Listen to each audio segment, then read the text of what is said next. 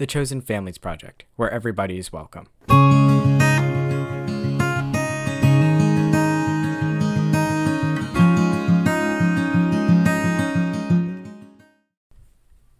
Hello everyone.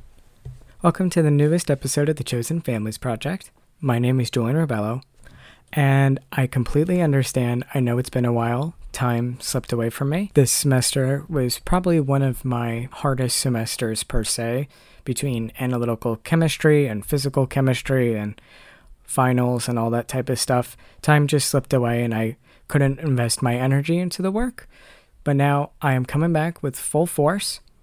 And just to give you some updates, I have been interviewed by Voyage Michigan magazine, and I was able to return the photographs of the two women from Kalamazoo, Michigan, back to their grandson. And just recently, after going back and forth, I've been able to send them back. And it's been a really rewarding experience. I've gotten so much support and love, and it, makes the project worthwhile. And I am so happy. And they just sent me some Christmas pictures and stuff like that. And it was truly awesome to see a couple generations brought back together. And just some background from what I talked with the grandson about through text and other communication.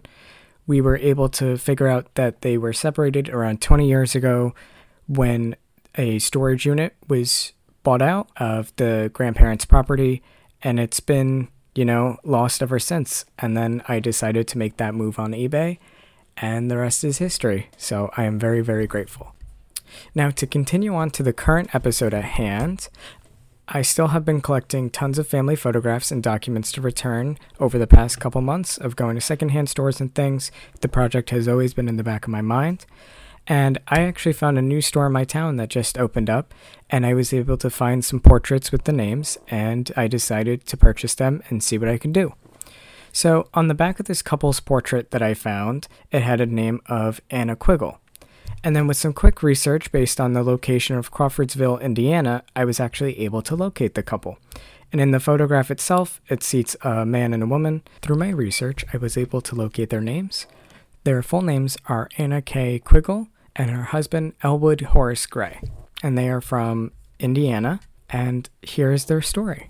Anna Quiggle was born on May 19, 1872, in Adams County, Pennsylvania, to parents John Singleton Quiggle, born 1846 to 1912, and Sarah Ann Rudisil, born 1848 to 1920. Her father was a farmer, and her family lived an early part of their life in York Springs, which is located in Adams County, Pennsylvania. Some of the family then moved to Indiana between 1880 to 1900, according to census records, and she had grown up with four sisters: Mary Elizabeth Lizzie Quiggle Haverstick, Emma Jean Quiggle Glover, Cora C. Quiggle Gabriel, and Sadie Alberta Quiggle Glover. Something to note, and I found this according to Diana Stoddard on the Find a Grave memorial page of the couple, that John, her father, was christened as a Quickle, spelled Quickel, which is a German spelling in 1846, with his name changed to Quiggle, spelled Quiggl, as his Americanized name. Now, if you note on the back of the photograph, there is an incorrect spelling and it has one G. However, based on the location and other such details, I find that the description and the time period of the photograph fits. By December 8th, 1893, Anna would marry her husband Elwood Gray in Fountain County, Indiana, both of them 21 years old. The couple would have one son the next year, named William Carl Gray, who went mostly by Carl in his life. The couple would live in Richland, Fountain County, Indiana, according to census records, from 1900 to 1930. Her parents and family had moved to Indiana, with both her parents passing away in Fountain County, Indiana, based on death records and Find a Grave memorial pages. Her father, John, passed away in 1912, and her mother, Sarah, in 1920. Both of her parents are buried in Union Christian Cemetery in Fountain County, Indiana. I was able to locate both a 1912 obituary for John and a 1920 obituary for Anna. On the headstone, I was able to find both John Quiggle and Sarah Quiggle with their birth and full death dates listed, and it also has the name spelt with two G's, which is how I am going to be referring to them throughout the rest of the article. So for John Quiggle's obituary, it reads, Vietersburg man dies. John Quiggle, a well-known citizen of Petersburg, died on last Friday morning at the home of his daughter, Miss Ed Haverstick, in Shawnee Township. He took sick on Wednesday evening, but his condition was not thought to be serious until Thursday, when he grew worse and then died. The attending physician pronounced his ailment as appendicitis. The remains were not taken to Petersburg, but the funeral was held from Union Church Sunday morning. He is survived by a wife and 5 daughters. They are Miss Ed Haverstick, Miss W. Gray, Miss Burrell Glover, Miss Elmer Glover, and Miss Cora Quiggle, which previously, as I listed before, had their both married names and their full names with their maiden names of Quiggle. I was also able to locate an obituary for Sarah Quiggle, based on her Find a Grave memorial, and was the mother of Anna Quiggle. It reads, Miss John Quiggle. Miss John Quiggle, who died last Thursday at the home of her daughter, Miss W. F. Purnell in Petersburg, was buried on Sunday. She was 70 years of age, and her death was due to heart trouble. She was the mother of Miss W. F. Purnell, Miss W. E. Glover, Miss B. E. Glover, Miss Elmwood Gray, Edward Haverstick. I'm going to talk more about Anna's husband right after this.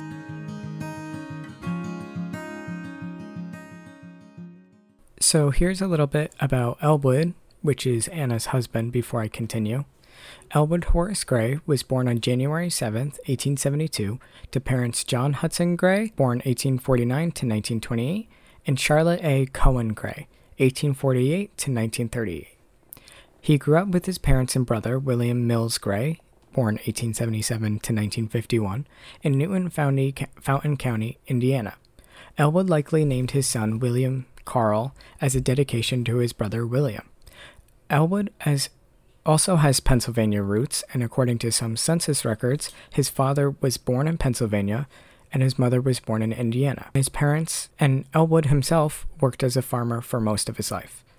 Elwood would pass away at the age of 64 in Danville, Vermilion County, Illinois, at the St. Elizabeth Hospital in Danville, while residing in Wingate, Montgomery County, Indiana, which was according to his death certificate record.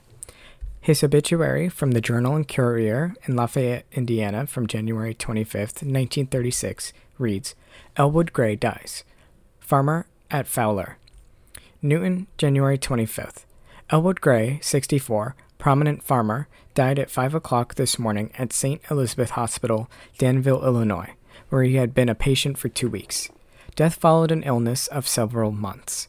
Mr. Gray was born near here, January 7, 1872, a son of John and Charlotte Cohen Gray, and in 1893 was married to Anna Quiggle.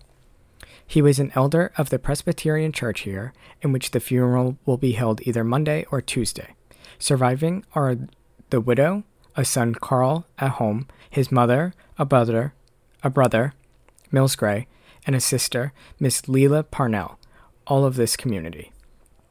And I was also able to locate another obituary, which was according to his Find a Grave memorial from January 30th, 1936, which reads, Elwood Gray, age 64, prominent farmer of near Newtown, died at 5 o'clock Saturday morning at the St. Elizabeth Hospital, Danville, Illinois, where he was a patient for 2 weeks.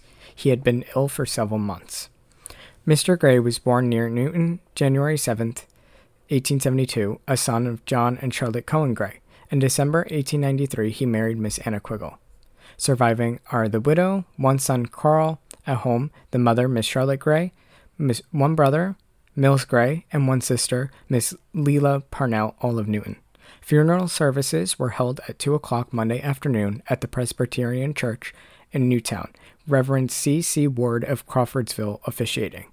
Burial was made in the Newtown Cemetery. Now, his wife, Anna, would reside in Fountain County, Indiana, until her passing. Thanks to the new 1950 census records, which were published this year in April, I was able to see that she was residing in Richland, Fountain County, Indiana, with her son Carl and wife Bernice as a widow. She would pass away in Williamsport, Indiana, at Williamsport Hospital after passing away from arteriosclerosis cardiovascular disease on August 12, 1957, at the age of 85, according to her death certificate. And I have to say, the Indiana death certificate records, which I believe the collection is from the early 1900s to 2017, is pretty accurate and also pretty informative. It gives when they were buried, their cause of death, all this really great information that sometimes you wouldn't know, especially for vital records and kind of building a family tree. And she had resided with her son, Carl, in Wingate, Indiana at the time of her death. She would be buried on August 14th, 1957 in Newton Cemetery with her husband. And I also listed her death certificate down above. And I was also able to locate an obituary again in the Journal and Courier, which is where I've seen a lot of the articles for the family, from August 12th, 1957. And it reads, Miss Anna Gray, Newtown, Indiana.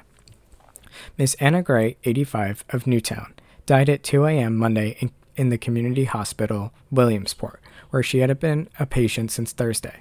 She had been in failing health for several years. Born near Harrisburg, Pennsylvania, she spent most of her life in this community.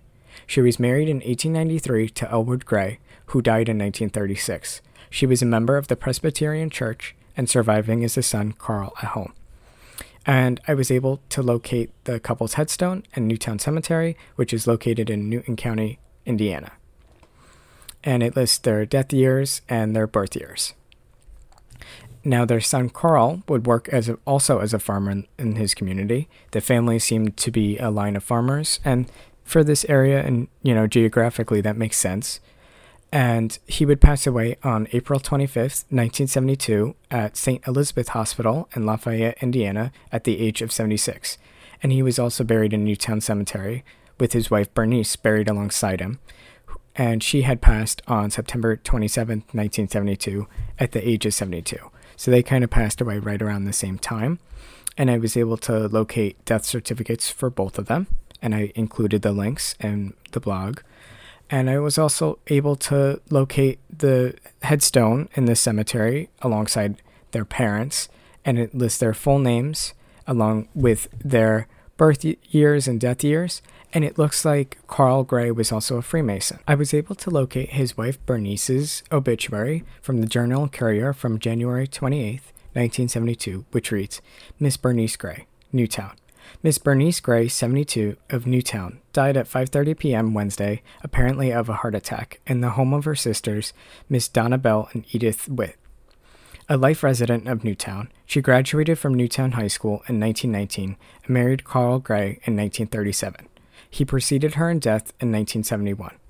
A ruling elder in Newtown Presbyterian Church, Miss Gray recorded perfect Sunday school attendance for 52 years. She was a charter member of the Richland Township Homemakers Extension Club, past matron and treasurer of the Newtown Order of Eastern Star, and a member of Pythian Sisters and various other organizations. Surviving with the sisters is a brother, Sewell Witt, of Newtown.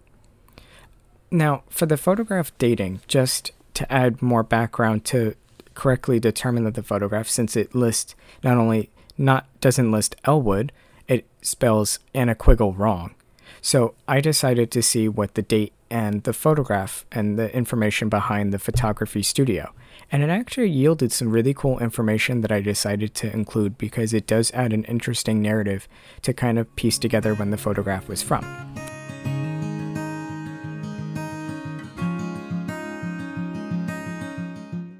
Now, for the photograph, a lot of this information is from a website called the InGen Web Project from Montgomery County, Indiana.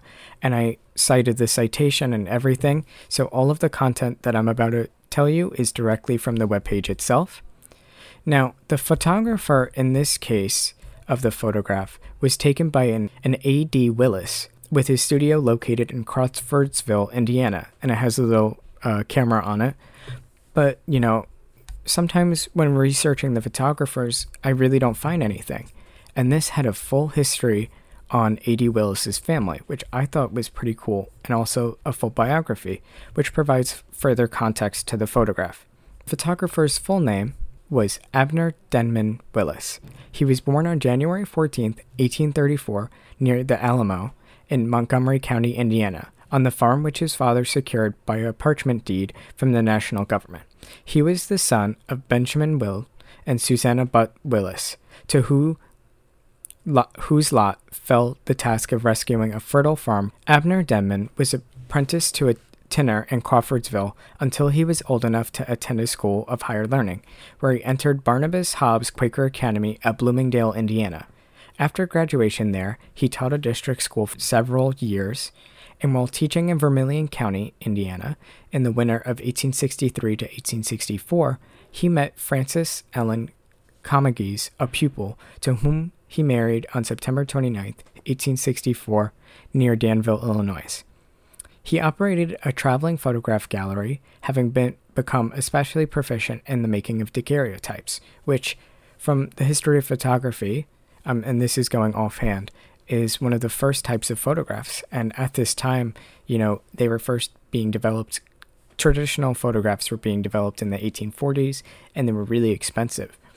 And then as the daguerreotypes and more vernacular photography gained popularity, daguerreotypes were the primary resource for that. In 1866, Abner moved to Crawfordsville, where he bought a photography gallery, which he operated for 12 consecutive years. In 1878, he moved to Harrisonville, Missouri, where he operated another photograph gallery for 3 years, after which he returned to Crawfordsville, where he remained in the photograph business until in 1898, when he died of pneumonia while on a business trip to Harrisonville, Missouri. He was the father of 6 children, of whom 3 died in infancy.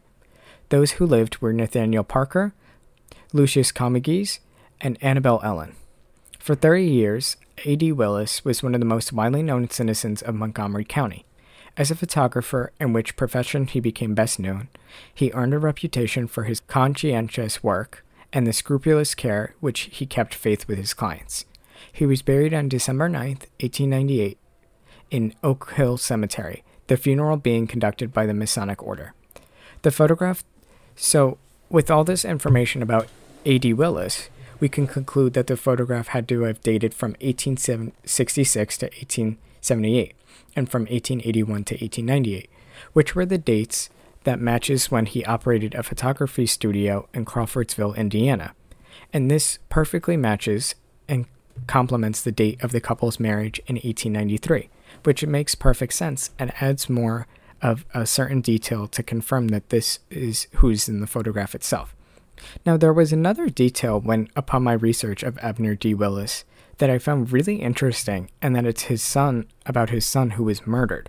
And I decided to include that in here because I'm, someone who's fascinated by true crime, and finding this part of hidden history kind of adds to the depth of it, and also plays into the fact of Abner Denman Willis's business. So Nathaniel Parker Willis, which was his son, was the oldest son of Abner Denman Willis and Frances Ellen Comegys Willis, and who was born at Crawfordsville, Indiana, on August 21st, 1868. The tragedy, which occurred in a courtroom in Little Rock, Arkansas, July 29, 1909, which resulted in the death of Nathaniel Parker Willis, a former resident of Greencastle, is recalled by a handsome marble shaft recently erected in Oak Hill Cemetery near Crawfordsville, Indiana. For some background, as a boy, Nathaniel had done much work in the photograph gallery, which was conducted by his father, and he left the government service to take charge of this business, in which he was singularly successful, both from a business and an artistic standpoint. He was a prominent exhibitor at these exhibitions, winning the first prize in Class B at the exhibit of the Indiana Photographers Association in 1897. In 1898 and 1899, he again exhibited in the association and took second prize in the same class. He took third prize in the Milwaukee exhibit of 1899, and in 1897 he secured a medal from the Photographers Association of America. So it's really cool because you get to see not only, would Elwood and the photographer and his family cross paths, but he was, this was a really good photographer of the area, and him and his son kind of had this defining reputation. So while in Chicago, Nathaniel got married, and his wife had actually died a few weeks after the wedding ceremony, and this was of his first wife. Now, several years later, he again married Hattie Bell, and she was from Ladoga, but the union, according to this, was not a happy one at all, and shortly after his return to Indianapolis, His wife, Hattie, had actually ran away and had taken their little girl, Mary Frances, with her. So the remainder of Nathaniel's life, and it was said to be devoted largely to attempts to see the child, who was secreted in various parts of the country. The child was eventually taken to Arkansas, and in the courts of Little Rock, he obtained permission to visit his child at stated intervals. In 1909, he made his customary visit to Little Rock to see Mary, and was securing an order of the court to have her with him at his hotel for a period of 2 weeks, when the man W.Y. Ellis, who was the first husband of his wife, had shot him without warning while in the courtroom. In the subsequent trial, many letters that the subject of this sketch had written to his daughter, Nathaniel.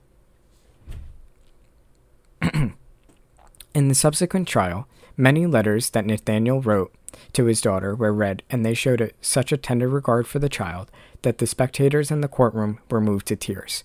For the last few years of his life, a desire to see his child Mary was ultimately his abiding passion. Now, here another depiction of Nathaniel reads, Nathaniel Parker Willis was also a peculiar man. He was born and raised in Crawfordsville. He was a handsome young man of pleasing personality. He graduated from Crawfordsville High School with honors. Like his father, he was a splendid photographer, but he discovered a cure for the whiskey habit which made him a fortune. He was twice married. The first time to a young lady of his home city, who died a few days after the marriage while they were on their honeymoon trip. After several years, he married again, this time to a Miss Bell of Ladoga. One child was born to them, Mary Frances Laura Willis. It was over this little one that he was killed. And some information, another depiction, which was actually about his headstone, reads, in Oak Hill Cemetery, 1.5 miles northwest of Crawfordsville, where the bodies of General Lee Wallace, Morris Thompson, and other distinguished Americans lie. The most unique and costly monument yet placed there was erected only a few weeks ago. The monument bears an excellent likeness of the victim, W.Y. Ellis, who shot and killed Willis in cold blood. It is at the grave of the late Nathaniel Parker Willis, who was slain at a court of justice in Little Rock on July 27th, 1909, by W.Y. Ellis. It reads, Willis was shot and almost instantly killed by Ellis, when Judge Guy Folk of the 2nd Division of the Pulaski Circuit Court had handed down a decision granting Willis permission to see his only child, Mary Frances Laura Willis, who was the stepdaughter of Ellis, murdered in a court of justice in Little Rock, Arkansas, where he had gone by permission of the court to see his own daughter, Mary Frances Laura Willis, whom he loved and from whom he had been separated by the faculties of the court. I hope you enjoyed the story of Anna Quiggle, her husband, Quiggle-Gray, and her family, and his family, as well as the story of the photographer. For the following year, my goals are to expand this project even further, and I want to include guests and talk about their family stories and other such things, and also kind of expand the work of the podcast and see where it goes. If you or your family are related to Anna Quiggle, or Elwood Gray, or their son William Carl Gray, please contact me at thechosenfamiliesproject@gmail.com. Thank you for listening, and remember that you are loved and that you are always welcome here. Take care.